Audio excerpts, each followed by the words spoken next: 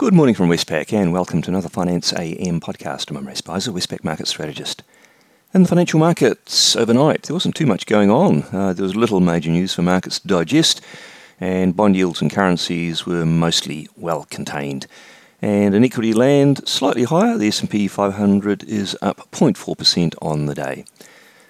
In the currency markets, the US dollar index is down just 0.1% on the day, with most of the majors doing a round tripping, if you like. The Aussie dollar round trip from 68 to 67.88 and back to 68.29. The Kiwi round trip from 63.40 to 63.09 and back up to 63.43.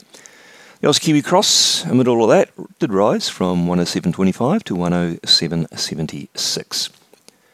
In the interest rate markets, US 2 Treasury yields ranged sideways between 4.71 and 4.77, and the 10-year yield ranged between 3.77 and 3.83%.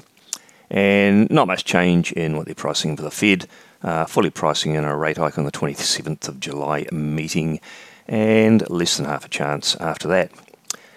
And Australian interest rates pretty much followed those moves. The 3-year government bond yield between 3.87 and 3.93%, and the 10-year yield between 3.94 and 4.01%.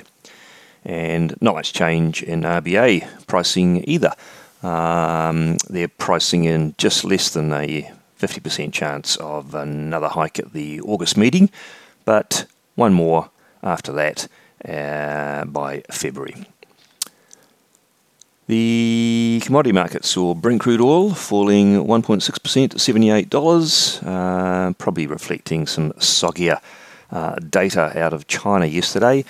Copper is down 0.3%, iron ore is down 1.7% to $115, and gold is roughly unchanged.